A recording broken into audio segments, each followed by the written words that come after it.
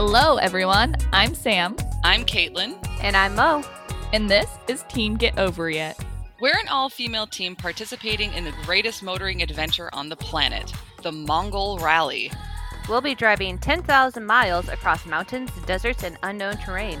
And along the way, we hope to spread our feminist and environmental ideals. Join us here as we share our stories, thoughts, and interviews as we get ready for the Mongol Rally 2021. Don't you mean 2022? Shit!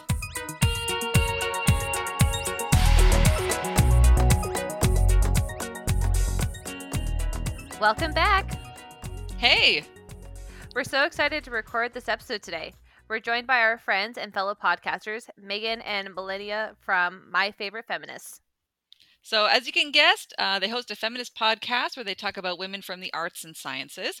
And we gotta say, we love the work that you're doing. Women are far too often excluded from the history books. So what you guys are doing, bringing their life work to the fore, it's so important and very interesting. So, thanks for having us. Yeah, of course. So let's cut to the chase and get to the introductions. Would you guys like to introduce yourselves to our listeners? Megan, would you like to go first? Yeah, of course. I'm a figurative sculptor and painter located out in Richmond, Virginia. And along with Milena, my best friend, we co-host My Favorite Feminist podcast.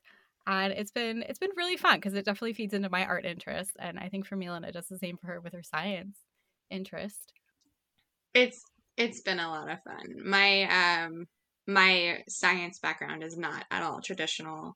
It didn't start until very late in life. So being able to explore science while also learning about women that I can look up to, that's probably the reason we still going is just to learn about these women and being able to share it, because you pull up these names and people are like, I'm sorry, who is that? And you're like, oh, just the person who discovered 8 comets. It's fine. It's great. Or Bluetooth Wow. technology. Well, let me tell you. Yeah. So yeah, it's been pretty chill. Oh God, I guess we're on me, huh? Oh no.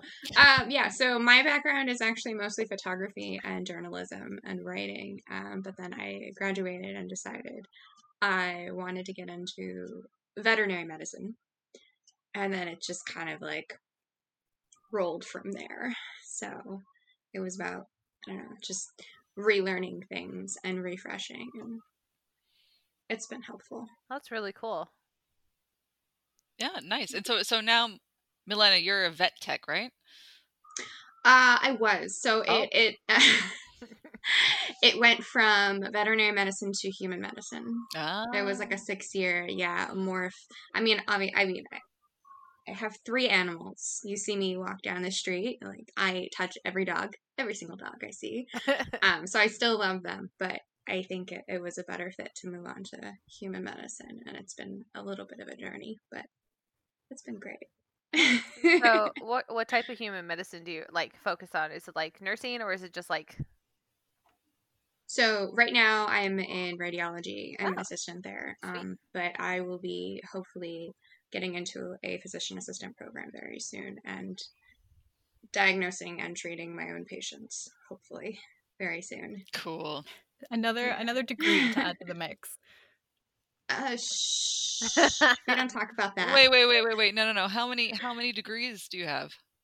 I only 2. Okay. only 2? No big deal. It's fine. And it's not it's an associate's and then a bachelor's, and then this PA would be essentially a master's degree in medicine. Oh, cool. So it's not I'm gone. I'm just doing the steps. Don't give me that face.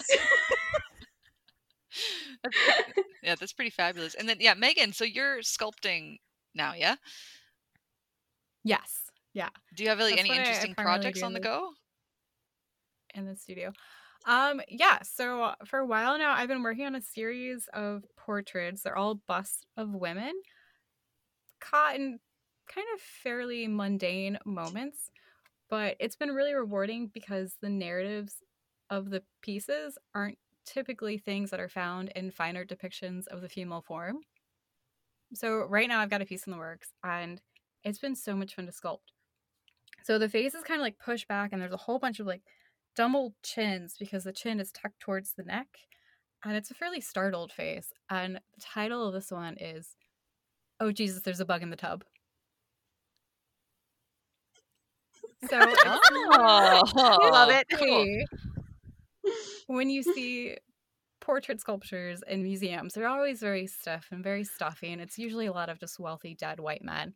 So I like to have fun and kind of play with a whole different new avenue of content that isn't typically represented in those fine art depictions. So that's what I'm working on right now. That's good. I really like that. Like, I think, art should be a reflection of life, and I think it's a more accurate reflection of things that mostly happen, right? Yeah. Mm-hmm. And it makes Cool. it kind of an accessible point. And it's rewarding when people, they reach out online and they're like, let's say like the neck creases like on your neck. I had someone reach out and they're like, I don't think I've ever seen that in a sculpture before. Because specifically within like female forms, it's often this glorification of beauty and leaving out things like stretch marks or wrinkles or just all these little imperfections that for me are immensely satisfying when sculpting the human form. That I find people really respond to that when you're like, oh look, you can see the sculpture has blackheads or zits or whatever it may be. Yeah. Mm. This sculpture actually I looks do like a enjoy regular that. human being and hasn't been edited or what's the thing that they use? Photoshop to look Yeah. as perfect as possible. Yeah. And I think there's been like a lot of demand for that lately, especially in the modeling industry and advertising industries and stuff. A lot of people want like more realistic looking people. So I think that's fabulous. First question for both of you. So how did you two meet each other, and was it BFFs at first sight?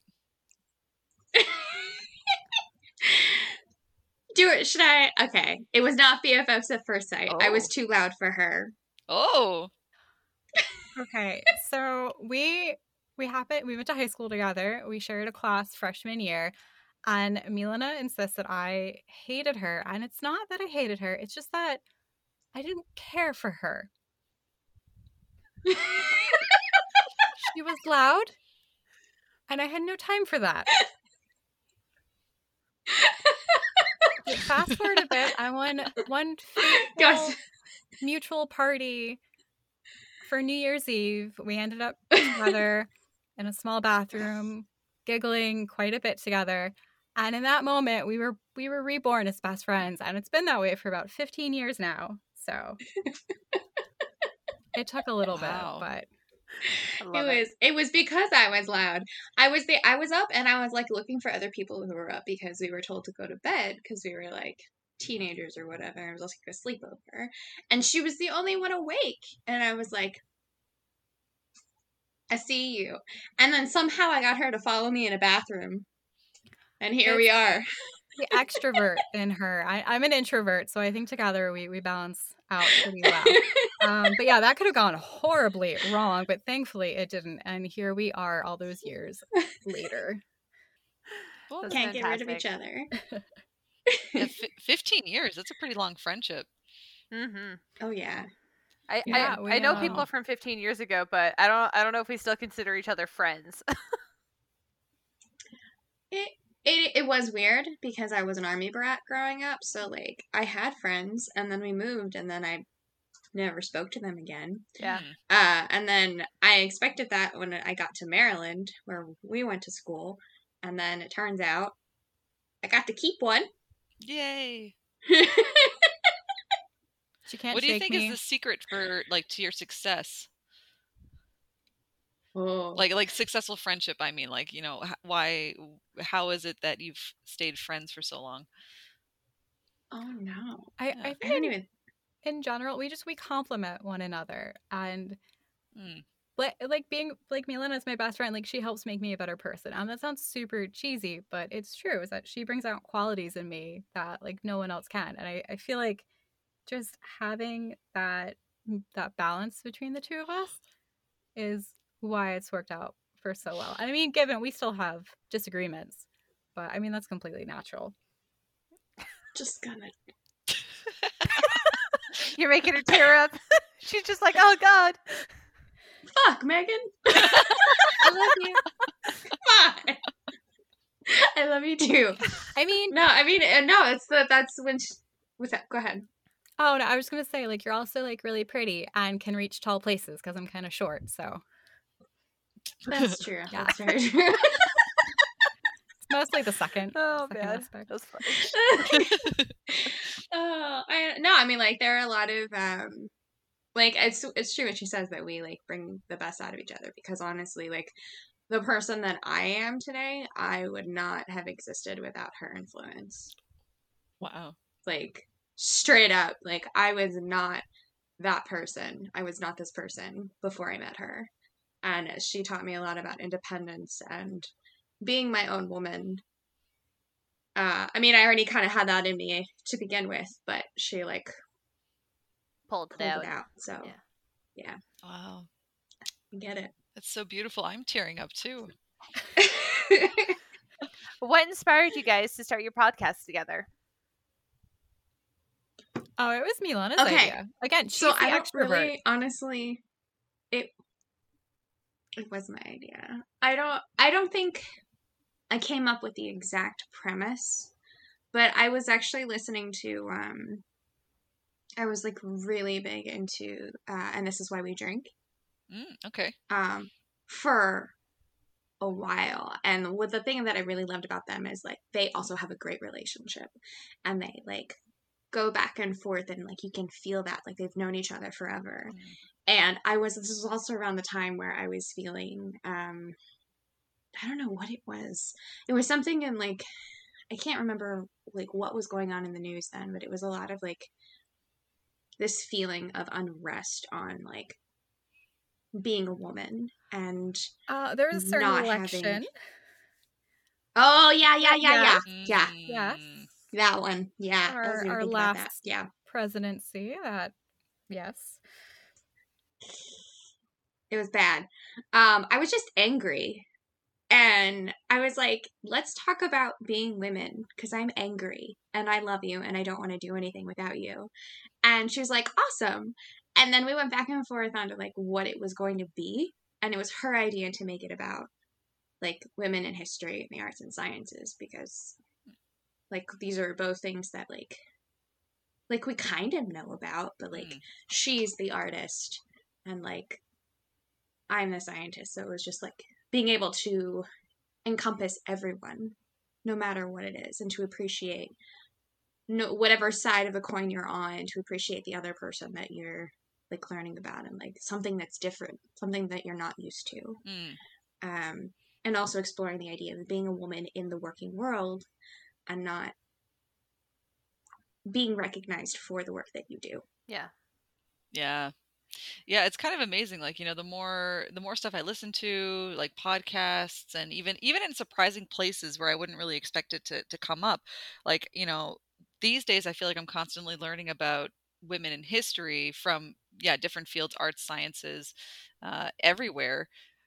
And and I never heard of these women before. I never heard of their work before. And even like a lot of the work that these women were doing just generally sometimes have been attributed to men, but now it's kind of coming out and it's like, well, no, actually the men didn't do it, women did. So yeah, it's pretty amazing how much that stuff has changed. And I think it's also like extremely important to like give people credit where credit is due, of course. Yeah. Exactly. And I Yeah. mean, you can find this information in surprising places. Like I got a Christmas gift from Sam, who unfortunately couldn't make it to the podcast today. And she got me a crochet book for Christmas, and it was about iconic women in history. And like, there are at least 3 or 4 people in that book that I was just like, who are you? What did you do? Now I have to do some research because I had known nothing. And it's just like, it was shocking, surprising, and very interesting to like do the research and figure out who these women were. And then just like, yeah, I'm going to crochet a doll that's in your likeness because I can. Yeah, that's amazing. Yeah. And then and you said it was Milena's idea, but Megan, like, what was your reaction to that at first? Oh, when she initially proposed a podcast, I was like, "There's no way in hell we're not doing that." I'm a very private person, and so it took a few months for me to sit on the idea, and gradually we came around, and then the idea came up for, well, let's explore interests that you and I were both passionate about, and there's there's room to grow and explore. And so that's where, with my background in arts, her interest in science, that it came to fruition. And even then, after the initial idea, it still took months to figure out, okay, how do we do this? Like, just the logistics of it. But we've been doing it for quite a while now, and ever since jumping in, it's been just so rewarding and satisfying to have this project that we're doing together fairly like every other week. And then all the amazing weird things that we're learning from it. Like what the heck a normal school is. Like why? Teaching A school. normal school? What's Yeah, that? like you want to take this one, Megan? So that used to be the term applied to universities that were specifically geared towards educating people to become teachers. Oh. Specifically women. Yeah, it was typically women. Mm-hmm. And like that was one of those things where like we came across that like less than a month ago, like a little more than a month ago.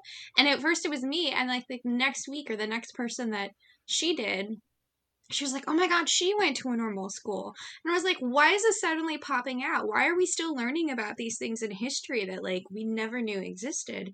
And it's like those little like nuggets and stuff. You're like, I didn't even know that there was a school like geared towards that. Like, because you have certain colleges and universities like geared towards education, whatever. But when you're back in the early 1900s, late 1800s, you're a woman and your choices are so limited. They had whole ass institutions to keep you in line. Oh, yeah. And it's just like... to channel you into a respectable profession. Right. Yeah, to teach you how to be a good little girl, to sit there, wait for your husband, make him dinner, and, embroider stuff while you wait. Yeah.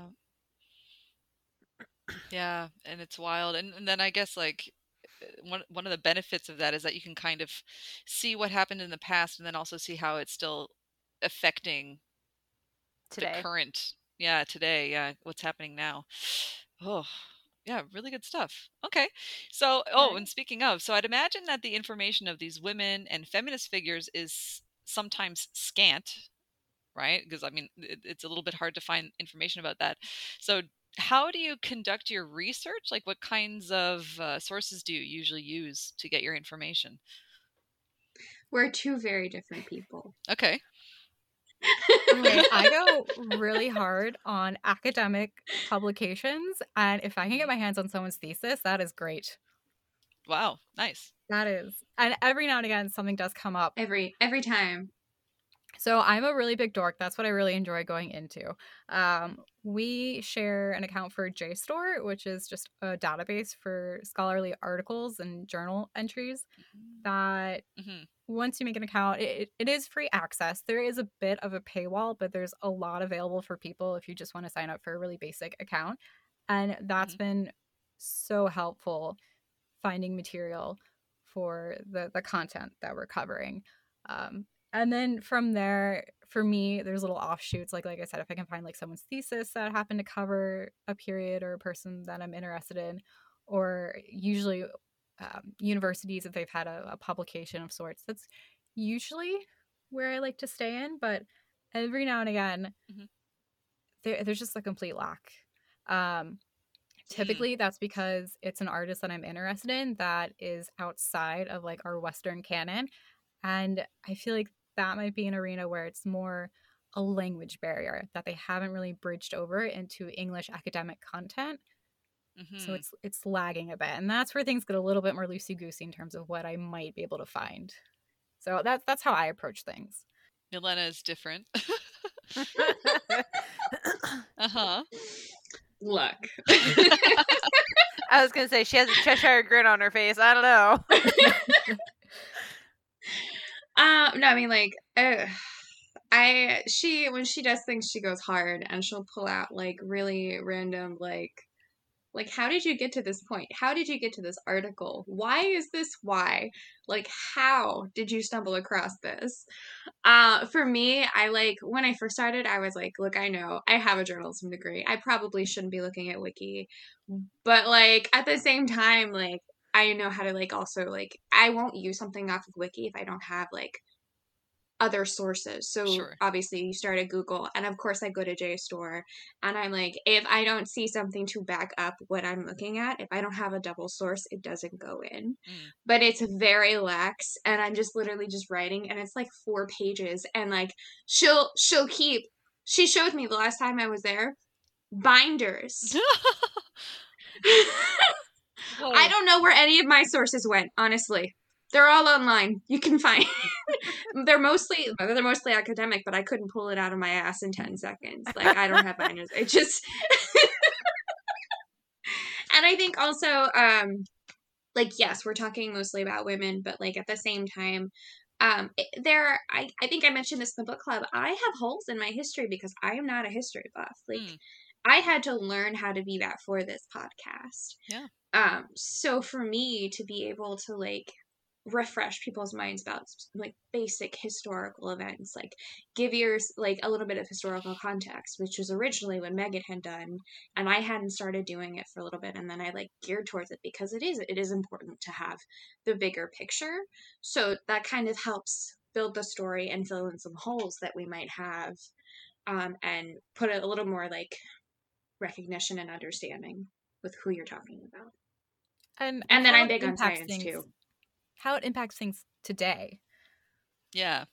And I feel like, unfortunately, there's a lot of historical content when researching these people that we've learned about, and we almost see the same mistakes repeating over and over and over again because people don't want to take the time to really learn about these events and grow from them, which is really disappointing. Yeah, it seems like there's a lot of, because I'm listening to a historical podcast, which is, it's very famous. It's like a comedy historical podcast, and actually the 2 hosts are comedians. It's called The Dollop. But like it's pretty popular. It's very funny. They've been doing it for about 4 years. But it's like, I totally agree with what you're saying. Like, it's just they keep kind of tying whatever happened in the past kind of like to what's happening now, and especially like I'm listening to episodes which happened just around the election, that particular, election. And and they just, a lot and of they're just connections like, that I made and got shut down for, and they're like, no, don't say that, that's so terrible of you. And I'm like, but it's true, there are yeah, and it's parallels, just saying. huge parallels, and hindsight's 2020. And then I think like you're saying too, like me too, I also have like huge gaps in my historical knowledge. So whatever's happening now, it seems new and unique, but actually it's not. It's happened before. It's happened many times before in many different places, but we just don't know about it. So I think, yeah, podcasting and blogging and historical fiction and all that kind of stuff is hugely important, and it's important to have access to. So Humans have anyway, a tendency to repeat themselves. yeah. Sorry. Yes, it's true. But yeah, thank you, bad. ladies, for doing all that research. Yes. Yeah, putting it out I there. don't think we would spend it any other way, honestly. It is so satisfying though when a little random like knowledge nugget comes up and you're like, oh, that's the answer to the Jeopardy question. You're like, I only knew that because of some weird secondary research hole I went down like 3 episodes ago. And you can be like, I smugly knew that was Oberlin College, the first co-ed college in the United States. No. Yeah, so it's little things like that totally random, but it is satisfying when things come up and you're like, oh hey, I actually happen to know a little bit about that because of some of the work that we've put into the podcast. So I mean, I feel like ultimately if we had one listener, which would be Milena's mother, we would still do this because we both get a lot out of it, and it's a lot of fun to have this project together. So it is rewarding. And it was only my mom for a while. There's nothing wrong with that. Gotta start with family, Yeah. So on to the next topic. So who are your top 2 favorite your top 2 feminist figures from history? Wow. Struggles with words. I'm gonna be very honest with you. I could not come up with an answer. Okay. All right. Like a specific answer. Okay, Megan, let Megan go. She's looking at me like, what are you doing? I'm surprised because you've covered so many scientists that at various moments you're like, I personally feel for her. So. Oh yeah. Yeah. I mean, like John Barry. Yeah. That was a because you Megan, your face. Because I am very medical. I like to. I mean, I personally, physics and like philosophy are things that I want to bang my head against a wall. Like every time it comes up, I am more biology and medical. So but I still like to like keep it like even playing field because there's so many scientific fields. But like I will, I'll treat myself and pull out like a physician. John Barry was a physician who basically was like, I'm going to live my life as a man. Oh, I've heard about her. And like I can't even remember like the original name she was like born with. Because like in history she's John Barry and she was so well known and she was so like either loved her or hated her. Mm-hmm. Okay. Like that's the kind of personality she had.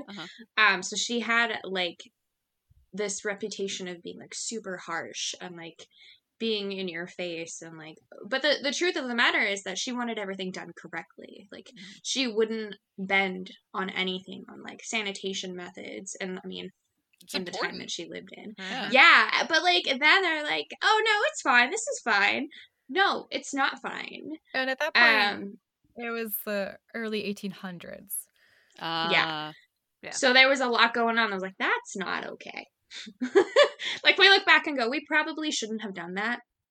Probably. But we did it. So there are women like that where I'm like, yeah, I totally understand because I don't bend for anything. I'm extremely opinionated. I'm very stubborn. So I have like this kidmanship. But at the end of the day, like I think as long as you are standing up for something, no matter how you approach your feminism, like everybody has a different personality. Everybody goes about it differently. But as long as you're going about it, you're on my book. Megan, how about you? Who's your top feminist figure or top 2 feminist figures from history? One favorite of mine that we've covered is the sculptor Elizabeth Catlett. And I'm horrendously biased because I am a sculptor, so that's just something that I favor covering them. But she was a kind of like mid to late 20th century African-American artist who, coming of age in like the 1940s and 50s, just realized how horrifically racist America was and was like, screw this, I'm going to Mexico. And so from there, she was able to establish a really successful studio practice and also worked as an educator at one of the top national universities in Mexico, and also took some of the social protest practices that developed in the wake of the Mexican Revolution and applied those to helping lay the groundwork for the Black arts movement during the Civil Rights era in the 1960s. So through her art and her education, she was really acting as a bridge for her content and also the awareness that she was raising in terms of like classism, sexism, and then also like the racism that was going on. So she was really interesting and fun to cover. And unfortunately, a lot of the topics that she covered in like the 1960s and 70s, the work is still relevant today, especially with last summer, all the protests going on. And that's something where it's really sad to see these things repeating over and over again because we collectively don't have a good foundational understanding of just the systemic racism and how that factors into almost every aspect of life, especially within the United States. So even depressing, her work I really respond to. And then on a bit of a lighter note, I am a really big fan of murder mysteries. Okay. So there's a woman, also from 20th century American. So there's a woman, Frances Glessner Lee. She was an upper class socialite and kind of like mid 20th century as well. And she was denied the chance to go to Harvard and ended up helping to develop their forensic program. And she did so through the visual teaching aid of murder doll houses. Oh, interesting. Ah, So using her resources and her kind of like meticulous way of going about things, she crafted these, just like I said, amazing doll houses that just happened to document a murder that had taken place, and they're still used as a teaching device for homicide detectives, like to this day. So she helped, like, with her funding and wow, through these that's pieces, lay the fantastic. groundwork for being able to go in and objectively consider a whole crime scene and what could contribute, to someone's death. So that, she was pretty wild to learn about too, and definitely rewarding, because she was in a position where she came from a family with money. She was able to channel that into something really rewarding that, I mean, we're still benefiting from today. So it's hard not to watch a murder mystery and not think about her. So those are just two people that, if we hadn't have happened to go into podcasting, I would not have known about them. I had never heard about them before.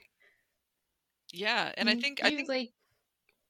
Oh, go ahead. I was going to say, like, that kind of reminds me, and I think it's something that I heard about in your podcast, maybe.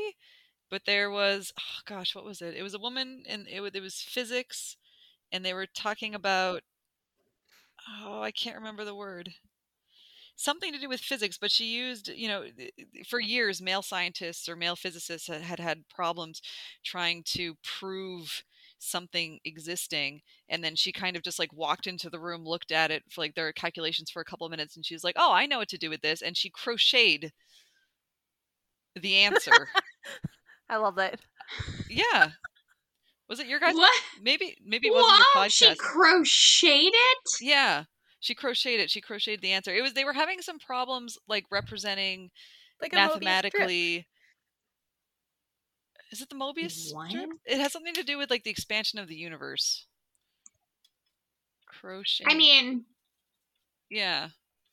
Crochet. Okay, so I know I read about that, but I don't remember if Milena happened to cover someone who did that. I don't think I did. No. Okay, Hey, I would have remembered that one. or maybe.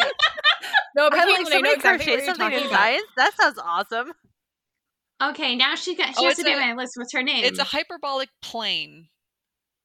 Okay. Yeah, what is her name? I don't know where I got this from. It just came into my head suddenly. Maybe I was reading it on the internet. I'm not really sure. Yeah, I don't know where that came into. I don't know. Maybe I saw it on Twitter or something. But yeah, and isn't that cool though? Like I just think it's really interesting. Like a dollhouse, like just having that female perspective of like, oh well, we can solve this problem with like something that is really familiar to me from my childhood because I played with dolls, or like same thing like oh I can do this because like I learned to crochet.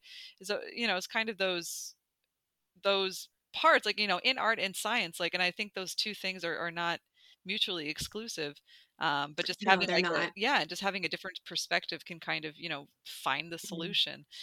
Yeah. So important for I think like one of our biggest examples, like we always go back to like who could have covered this particular person, because botanists, they tend to have both like a right and left kind of brain, where they're like great at illustration, but they also like really like there are some botanists I covered who discovered thousands of different species of like grass, or like something ridiculous like that. And they're also like their illustrations are something that would be in a storybook, and you're like, so where does this come, like what, like, and I think that's also like that hits home with me because like I was a photographer for years, right? Like right. That's what I went to college for. And now pulling like things, like it's such a weird thing to have like those two things going back and forth. Like I have my own creative outlets, but I also really love science, and like it's everybody has this mindset of like, oh, you're one thing or another, and that's just not true. Like even with Megan, that kind of logic that comes out of her is like yeah, the same skill sets that help fuel me like in the studio are the same ones that you need if you're in the lab, if you're out on research. It's the same type of like dedication and interest and just persevering, because there's going to be so much failure, but that's part of the process, and you just have to learn to go with it and to be like, okay, well, I'll just do it better next time, or maybe my next experiment will come out better. It's just I tend to keep more poor paperwork compared to scientists. It's so important to have the ability to step back from what you're doing, whether it be something that's a creative work or something that's like more academic, and take a step back and like give yourself a chance to relax or do something different before you come back to it. And like that change in like mode of like thinking allows you to come back to whatever activity you were stuck with or struggling with or having difficulties, and like see it in a completely different way because you just spent a lot of time doing something that use another part of your brain that just like it gives you that chance to just like flip the perspective or be like, oh, I didn't notice that before because I was just so focused on this other thing. Mm-hmm. Hit refresh. Yeah. Yeah. And another aspect of it is good learning just, I mean, really like the legacy of like women that we're coming from, even if it feels like they don't have a direct influence on what we're doing. I mean, some of the women that we cover from decades, centuries ago, they've all fed into like us being able to go into the art studio or going into the lab. Like they've all made contributions that it's rewarding if you're like, oh, I'm having a kind of a crappy day. And you're like, oh, well, remember when so-and-so couldn't even have an art studio? You're like, maybe my day's not so crappy after all. Mm. In that respect, it just helps Right. put it in a much Precedents are broader real. perspective. Yeah. And I think, and kind of along that vein, so, you know, obviously women can get an education and participate in these sort of industries now, and they couldn't in the past, you know, going so far as to disguise themselves as a man, etc. But I mean, it's still not perfect even today. So in your guys' opinion, what are some challenges that women in the fields of art and sciences face today? And what do you think the solutions to these problems could be? Oh, oh God. Yeah, Loaded it's a heavy session. question. It is so heavy, especially since like I have such limited science experience. Like aside from it being medical, Mm. I have the experience of being in a veterinary field for 6 years. So like when you're in a veterinary field, it's more women than men. But then switching over to human medicine, it's very interesting Mm-hmm. because like you mentioned like, oh, you know, so and so ordered this CAT scan, and they're like, was that the nurse? Like, I'm like, no, nurses can't do that. Just because it's a woman doesn't mean it's a nurse. So there was still like, even like today, like just that name is gonna cause like immediate assumptions. Right. Or like having like patients immediately like no, I need a male doctor. Like, I can't have anyone but a male doctor. And you're like, why? Like, what's the reason? Like, sometimes it's personal, like, you're a man and you feel like that you know, share some things. But, like, there are, like, moments where you're like, there's legitimately no reason for that. Like, it's not that you're worried about being a man and being seen by a man. It's you're worried that a woman can't do the same work that you are. And I think I was listening to one of my favorite podcasts, Ologies by Allie Ward. There was one where she was speaking to a scientist who dealt with coral, and like he was trans, or he was trans, so, female to male, and that was like a specific thing where when he was presented as female, it was a lot of like he wasn't included in a lot of the work that was done. Like, he was very excluded as like every time like when he was presented. But as soon as he transitioned over, like he started recognizing and understanding like more doors were open for him because some people didn't know that he had transitioned, and they just were like, oh yeah, like you're part of the boys club, come on in. And like just that one individual saw like the complete, like the different world, like black and white, like how there's still a barrier. And in hard sciences as well, like if you are a woman in science, you're expected to go into what is considered soft sciences. So psychology, sociology, biology. Biology is considered a soft science, but like when you have a woman who's like, I'm in physics, it's still like, if you look at a graduating class, there's only like 3 women physicists and like 30 male physicists. You're like, how is that still happening? So I guess it all comes down to like, I don't know, acceptance, like understanding that these people are going to find their way into whatever field they want to. It's so hard to break down biases like that Mm. and expect women now to be smart enough to do quantum mechanics. I don't know. It's really weird. I can't. Yeah. No, fair. It's a hard subject to talk about. Yeah.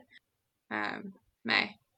So these days for the arts, it's usually a majority women who are graduating with their MFAs, and yet at the more like professional gallery level, men still outnumber women in terms of professional art world, like capital AW art world, professional representation.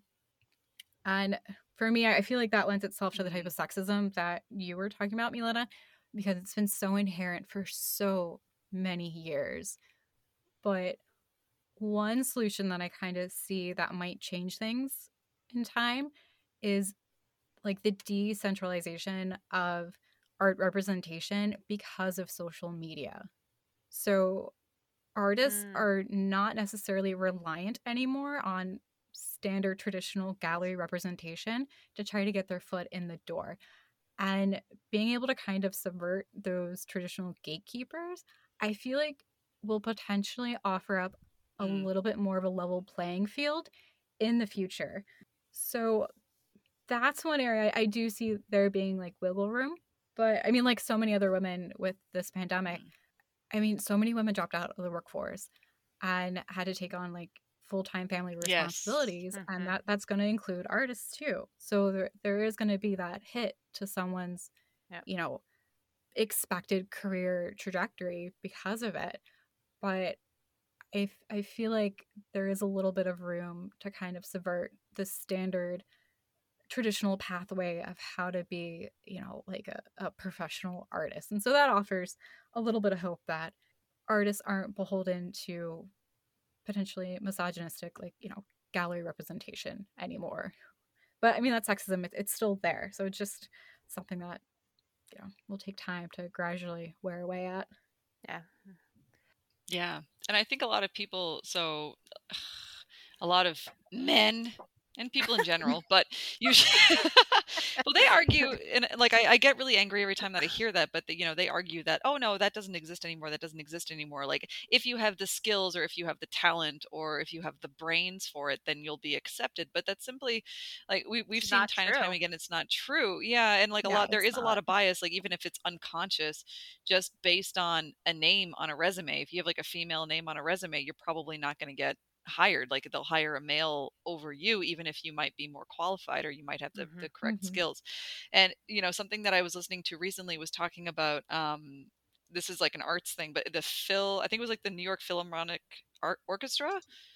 So in the past, I think like most of the seats were men, and always men. And then so a lot of people said that, like, you know, the hiring practice were discriminatory. So in order to kind of make it more fair, they started having blind auditions. So the people who were like judging the music would only hear the music, and then suddenly, you know, I think like females acceptance or women's acceptance like onto the orchestra changed dramatically. Like it shot up like 70% or something like that. I can't really remember That's the exact. insane. Yeah, just because even though they had the skills, like just because they could see that they were women, they were not given the parts.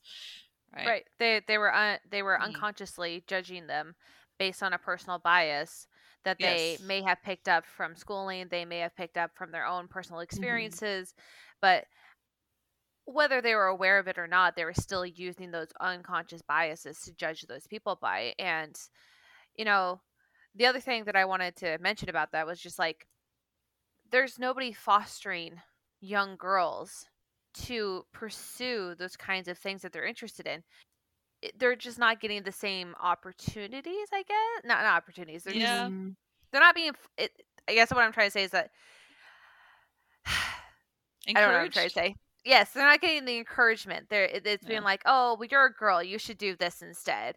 Oh, well, you're a girl, so you're not smart enough to do this, or oh, you're not strong enough to do this. It's like, well, instead of telling me that I'm not good enough to do something, why don't you just let me try? And, you know, instead of trying to block me from doing something, give me the stepping stones to, you know, actually accomplish the thing that I'm trying to do. Yeah. Exactly. Now, a lot of the women that I've covered, there's a common vein of them reaching out to their professors or whoever is supposed to be mentoring them and going, I am bored. Let me try this instead. Right. And it's so fascinating because if it were the other way around, it wouldn't be that way. It would definitely not be that way. Yeah. So yeah, You know, prospective student, you're like, oh my god, this guy's so smart. He walks up to you, goes, Professor, I'm really bored. What else can I do? Of course, he's gonna, maybe give him some material if he thinks he's worth it or worthy of it.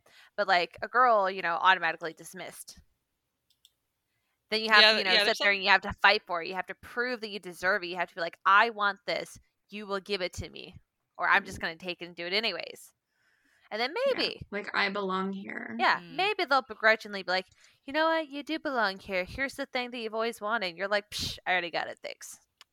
Yeah. No, and like it's so fascinating to me because these women, you cover them from like different centuries, but like then you look at your everyday, like you get out of researching and then you go about your life when you're not on the podcast with me, and I see it every day. Like I see the same things happening over and over again, and it's 2021. Like it's not the 1700s. Like why are we still asking for the same opportunities? Yeah.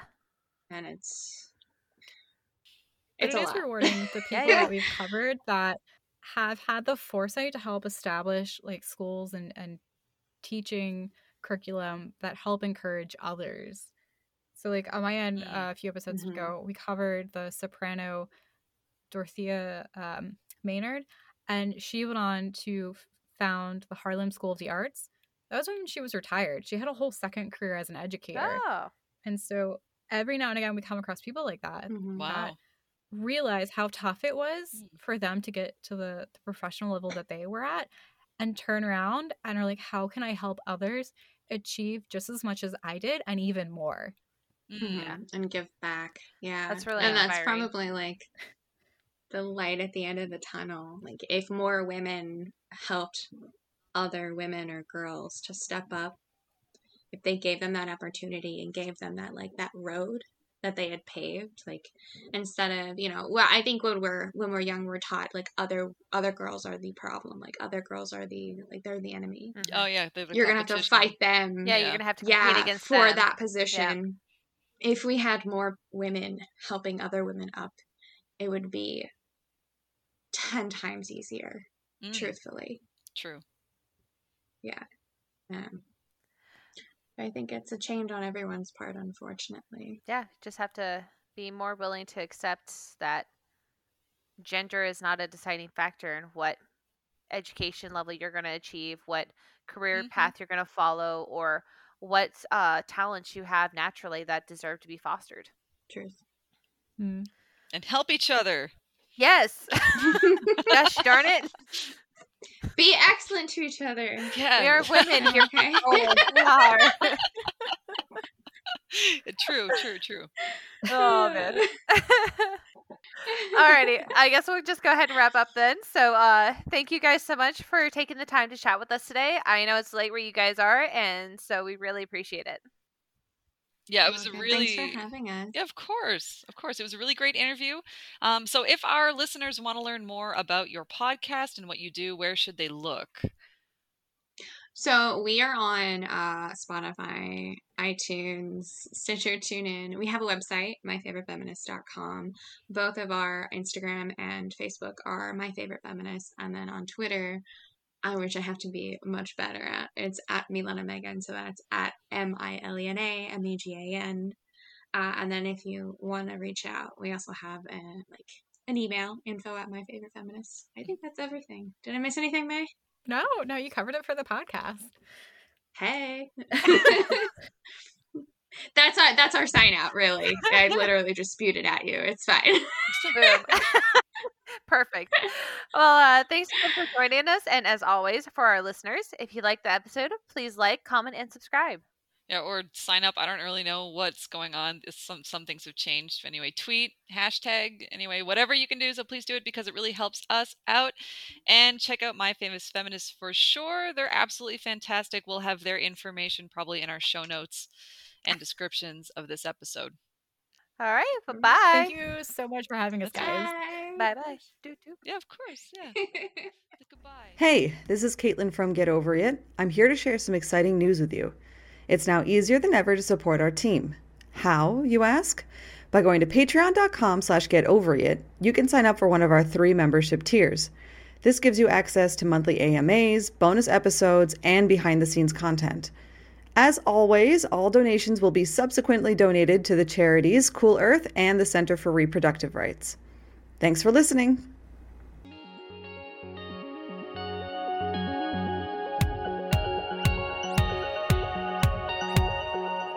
That's it for today, folks. Thanks so much for tuning in. And as always, please support this work by subscribing and donating to our cause at www.teamgetoverit.com. Donors get access to specific content like stickers, t-shirts, and postcards from our journey. You can donate for as little as $5 and the benefits build from there. Go to our website for more info, or find us on Facebook, Instagram, and Twitter at Team Get Over It. Thanks for listening, and catch us next time on Get Over It.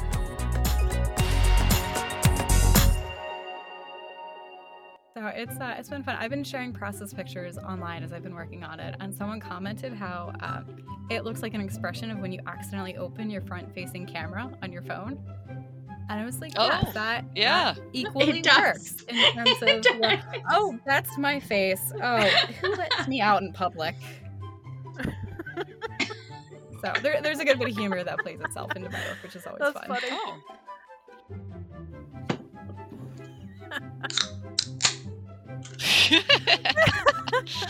Nice. I come prepared. Always. I saw you being all sneaky. You're just like, do, don't mind me.